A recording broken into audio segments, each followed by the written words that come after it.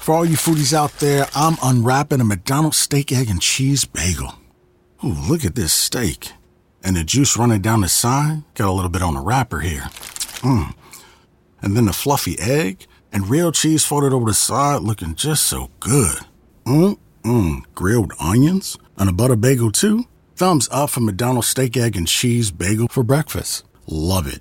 I participate in McDonald's. Did you see that the Trump administration just announced that they're going to restart the death penalty on the federal level? Now, here's the thing.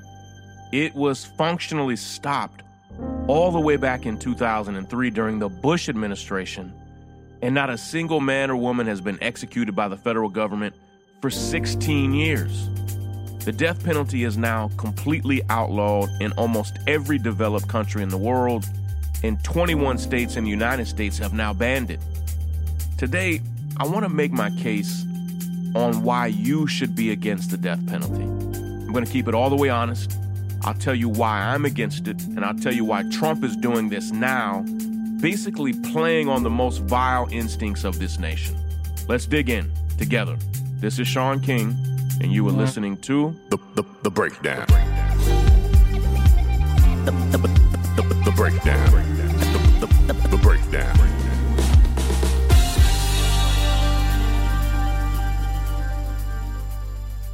What do you believe in? Now, I know that's a broad question, but I think it's an important one. What do you actually believe in? What's your political philosophy?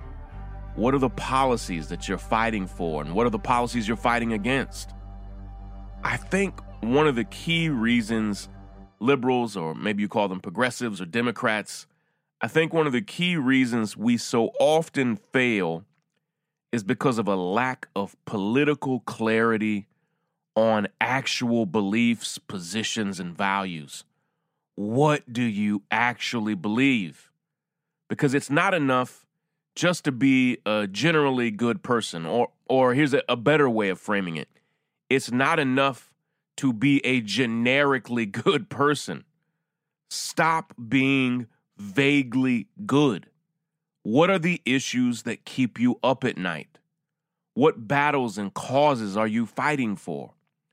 And here's how I can prove whether or not you really have a cause and a battle that you're fighting.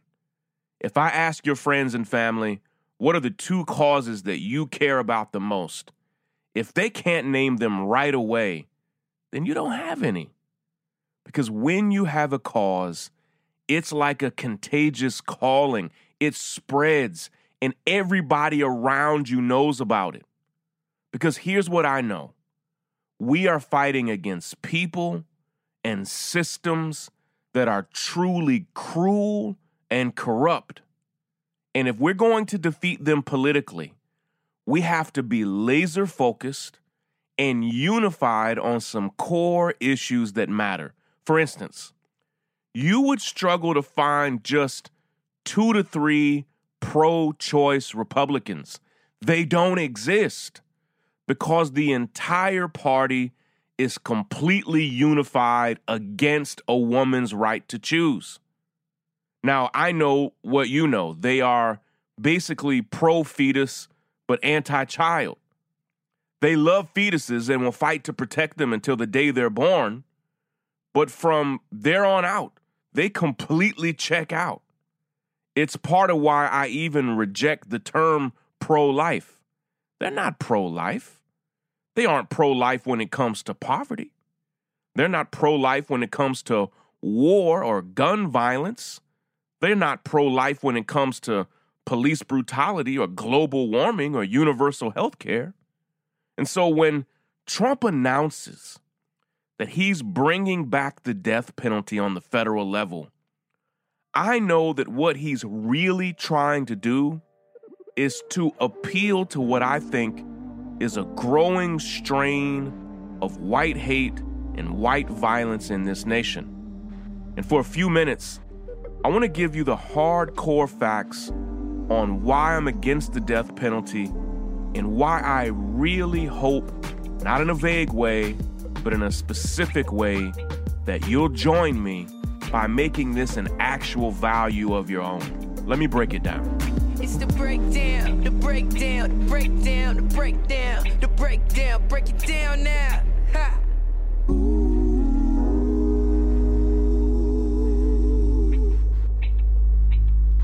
So far, since 1973, let me just give you the facts here. Since 1973, at least 166 people who were sentenced to death, and by that I mean they were accused, arrested, tried, convicted, sentenced to death, then sent all the way to death row. We go back to 1973, at least 166 people who were sent to death row have been found to be completely innocent.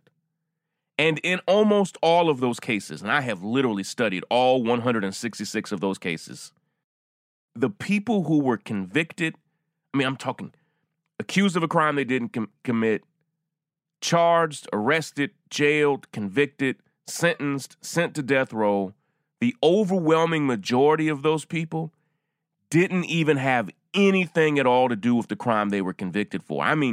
They weren't accessories. They weren't on the scene. They were completely innocent people. And in our nation, the system that we call the justice system, but many of us, and I think I'll do an entire episode about this, many of us are stopping this phrase, the justice system, and we're calling it the legal system because it has so little justice. The legal system is so horrible that 166 innocent people spent a combined thousands of years in prison waiting to be executed, often saved at the very last minute when it was determined that they were completely innocent. And I spoke earlier today to several of my friends at the Innocence Project and at the Justice Collaborative and at the Appeal, and without fail, each of them told me, Sean, it is widely believed that even more innocent people have actually been executed than innocent people that have been exonerated. Did you hear what I said? While 166 people who were sent to death row were later set free, most experts believe that more than 166 people have been executed in this nation. Innocent people. More than 166 innocent people have been executed in this nation across the years. Some experts believe the number is deep into the thousands. Could you imagine for a moment? It's unfathomable, really. Can you imagine with me? Put yourself in a mind movie with me for a moment. What would it feel like to be wrongly accused of a heinous crime that you had nothing to do with? I'm not even talking about arrested, convicted. Just imagine being publicly accused for a murder that you didn't even know anything about, for a sexual assault that you had nothing to do with. Now imagine yourself being arrested for it, then formally charged with murder for a crime you had nothing to do with. Then imagine the feeling of being convicted, charged, arrested, convicted by a jury, sentenced by that jury and judge to death, sent to prison over it. Then I want you to imagine something completely, to me, almost, there is no way with headphones in your ears, even as I speak into this mic, there's no way for us to fully consider what I'm about to ask you to imagine. But could you imagine how horrible it must be to be executed by the government for a crime you didn't commit? It's unthinkable. And for me, and of course I'm always just speaking for myself here, but for me, the possibility that even one single human being could be wrongfully executed, for me, warrants stopping the entire practice. That alone is enough for me.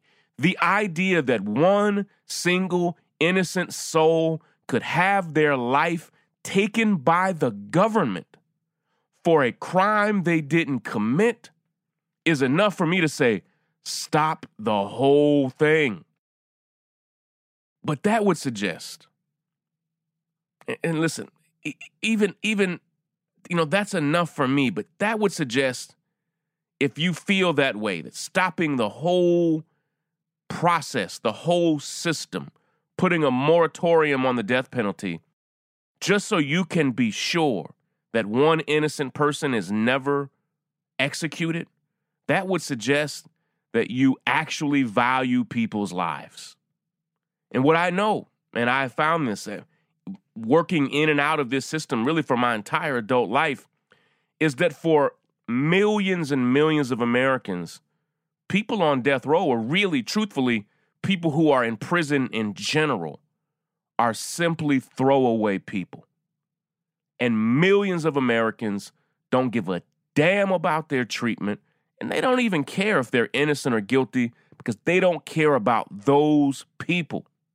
Even if they are innocent, they don't really care because they don't care about that group of people if they're in jail or out of jail. Let me frame it differently for you. If you are for the death penalty, after it has been proven to you that hundreds of people were executed who were innocent and hundreds of others have been exonerated who were innocent, if you're still for the death penalty, what you're saying is that being able to execute some people that you think are monsters means so much to you that you are also willing to execute some people who are fully innocent as well, just so that you can execute those that you believe are fully guilty. You are, in essence, if you are for the death penalty in 2019, with the information and understanding and expertise and facts and evidence that we have, if you are still for it in 2019, you are basically making a trade-off to say, yes, I do know innocent people are sent here and exonerated, innocent people are sent here and actually executed, but in order to be able to execute these set of people, I'll make that trade. And I need you to understand something. There's a reason why most people are willing to make that trade. And yes, it centers deeply and squarely on race. I want you to guess. The question is rhetorical. Guess what race the majority of exonerees are. Guess what race the majority of people who are exonerated for crimes they didn't commit, but they were sentenced and often sent to death row. Guess what the majority of them, guess what their race is? Black men represent just about 7% of the United States population, but a staggering 62% of all people who've been exonerated with DNA evidence.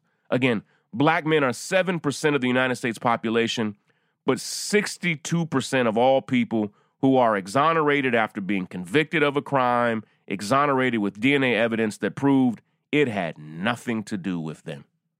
Let me, if you will, let me just kick some knowledge for a moment, and let me explain and expose why when people started saying all lives matter, that they never really meant it. Like, let me give you some hardcore facts on the intersection of race and the death penalty, because race is at the center of it. 87% of the time that the death penalty is imposed on somebody, 87% of the time that somebody is given the death penalty, the victim is white. When a white person is killed, listen to me, the death penalty is 11 times more likely to be given than when a black person is killed. Are you understanding? But it goes even deeper than that. When the race of the defendant is considered, I want to teach you this for just a moment. And this is just math. This isn't my opinion. This is not just how I'm feeling. These are cold, hard facts. 22% of black defendants who kill white victims are sentenced to death. 22% of black defendants who are found guilty of killing white victims are sentenced to death. But 8% of white defendants who kill white victims are sentenced to death. All right, there's one disparity. So if you're black and you kill someone white, 22% of the defendants are sentenced to death. 8% of white people who kill somebody white are sentenced to death. Now here's where it gets crazy. 1% of black defendants who kill black victims are sentenced to death. And just 3% of white defendants who kill black victims are sentenced to death. So, in other words, when it comes to the death penalty, the two biggest factors are, number one, was a white person killed? And number two, did a black person kill them? Because let's look at the polar opposite. If you are black and kill someone white, 22% of the time you are sentenced to death. If you are white and kill someone black, 3% of the time you are sentenced to death. Anything other than was a white person killed and did a black person kill them, anything other than that, and you probably aren't going to get the death penalty.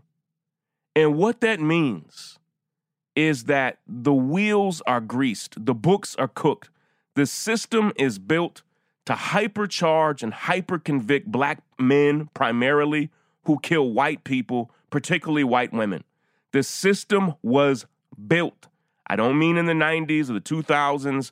It was built hundreds of years ago primarily to convict black men who kill white women.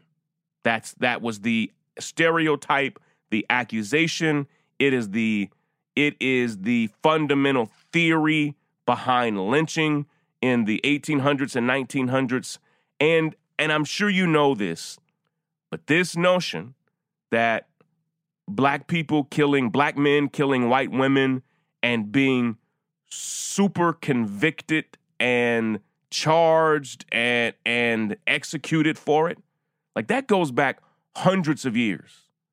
And because the system is so strongly structured to arrest, convict, sentence, and execute black men who kill white women, what we see is that hundreds of black men have been wrongly sentenced to death for crimes they had nothing to do with. So what determines who gets the death penalty and who doesn't get the death penalty really has next to nothing to do with the nature of the crime itself. You can have two heinous crimes that are virtually identical, but the primary determining factor on who gets the death penalty was who committed that crime, were they black or white, and who was the victim of that crime, were they black or white. And really, the nature of the crime has so little to do with it, but it has everything to do with who committed it, what's their race, what's their zip code, what's their economic status, and who did they kill, and what's their race, and what's their class.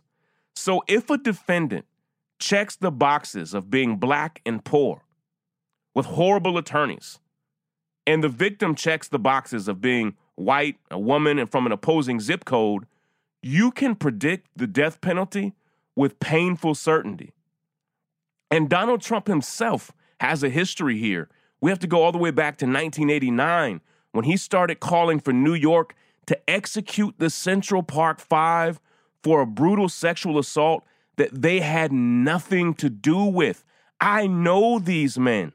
I am literally doing an event tonight with Corey Wise for the family of Eric Garner. Corey is the most victimized member of the exonerated five. But what disturbs me so much is not just Trump, but it's the number of lifelong Democrats across the country who effectively agree with him. Los Angeles is seen as one of the most liberal cities in America. But the district attorney there, a horrible DA named Jackie Lacey, a lifelong Democrat, has successfully sought the death penalty against 22 different people. This is a lifelong Democrat. And guess what a new report that just came out earlier this month shows? Of the 22 people that she successfully imposed the death penalty on, not a single one of them was white. Not one. Of the 22 people given the penalty of death from the city of Los Angeles and the district attorney Jackie Lacey, not a single white person has ever been given the death penalty in her entire term. And in those 7 years, white people in Los Angeles have murdered hundreds of people. And not a single one was ever sentenced to death. Not one. And we see other Democratic district attorneys like Kim Ogg in Houston and Catherine Fernandez Rundle, who's been the DA of Miami for a staggering 26 years. They are regularly doing the very same thing. The Attorney General of Pennsylvania, Josh Shapiro, a lifelong Democrat, is fighting tooth and nail to preserve the death penalty in Pennsylvania. So yes, Donald Trump is problematic here. But Democrats are also sending people, almost exclusively Black and Latino. Democrats are also sending people from coast to coast to death row on a regular basis. And I'll close today with one personal, internal action step that I need each of you to take. All right? Action, action, action, steps, take action, action, action, steps. Congresswoman Ayanna Pressley just released a brand new bill before the House banning the death penalty on the federal level. It's a simple bill. It's really just one paragraph saying the death penalty is banned on the federal level. And every major presidential candidate running for the Democratic nomination, they are now against the death penalty, and that's progress. But here's my question. What are you for? What's your philosophy? What's your position?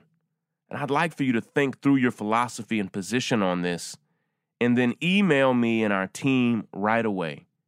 What's your position on the death penalty? All right, listen to this podcast again, to this episode again, if you just need to get some understanding. I have many more reasons why I oppose it. I also oppose it because regularly people are sentenced to death against the wishes of the family of the victim. Well, the person maybe even admits, yes, I did commit this crime, and they make amends with the family, and the family of the victim no longer wants that person to be executed.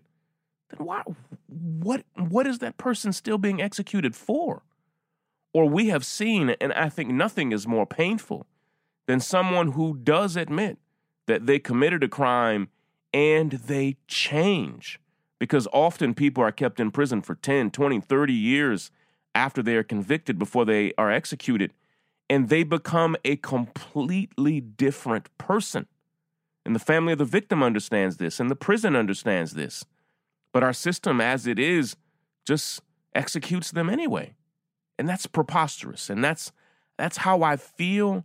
But race and class, but particularly race, not just of the perpetrator, but of the victim, has everything to do with who's executed and who isn't.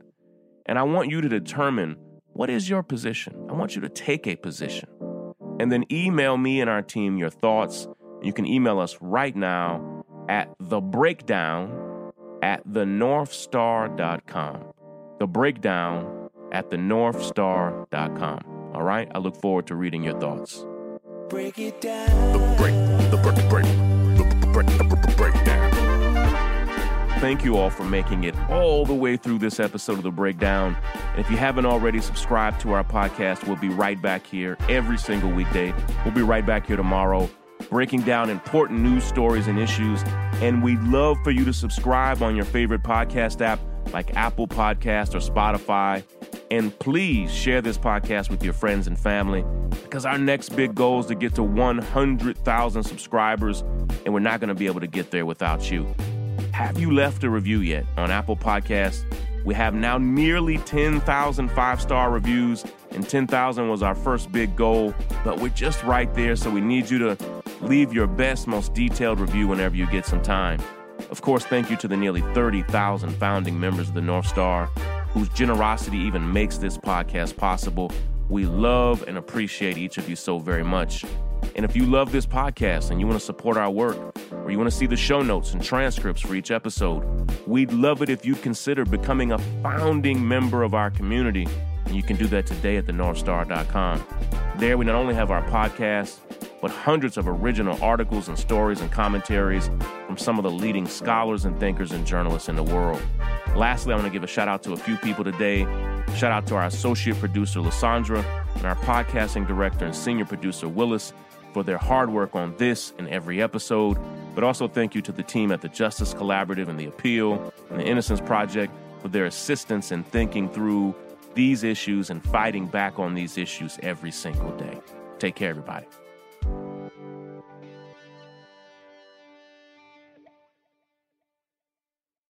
Son, tonight we look after the North Pole while Santa delivers all the holiday goodies. Wooden ponies, dolls, Xfinity. Xfinity? It's only the awesomest internet ever. The whole family can enjoy fast, reliable internet speed and great coverage, all at a great value. Plus, advanced security is included at no extra cost with Xfinity XFi and the XFi Gateway. Just log in and activate through the Xfinity app. Choose the speed that works for you, up to gig. Go online, call 1-800-XFINITY, or visit a store today. Restrictions apply. Actual speeds vary, not guaranteed.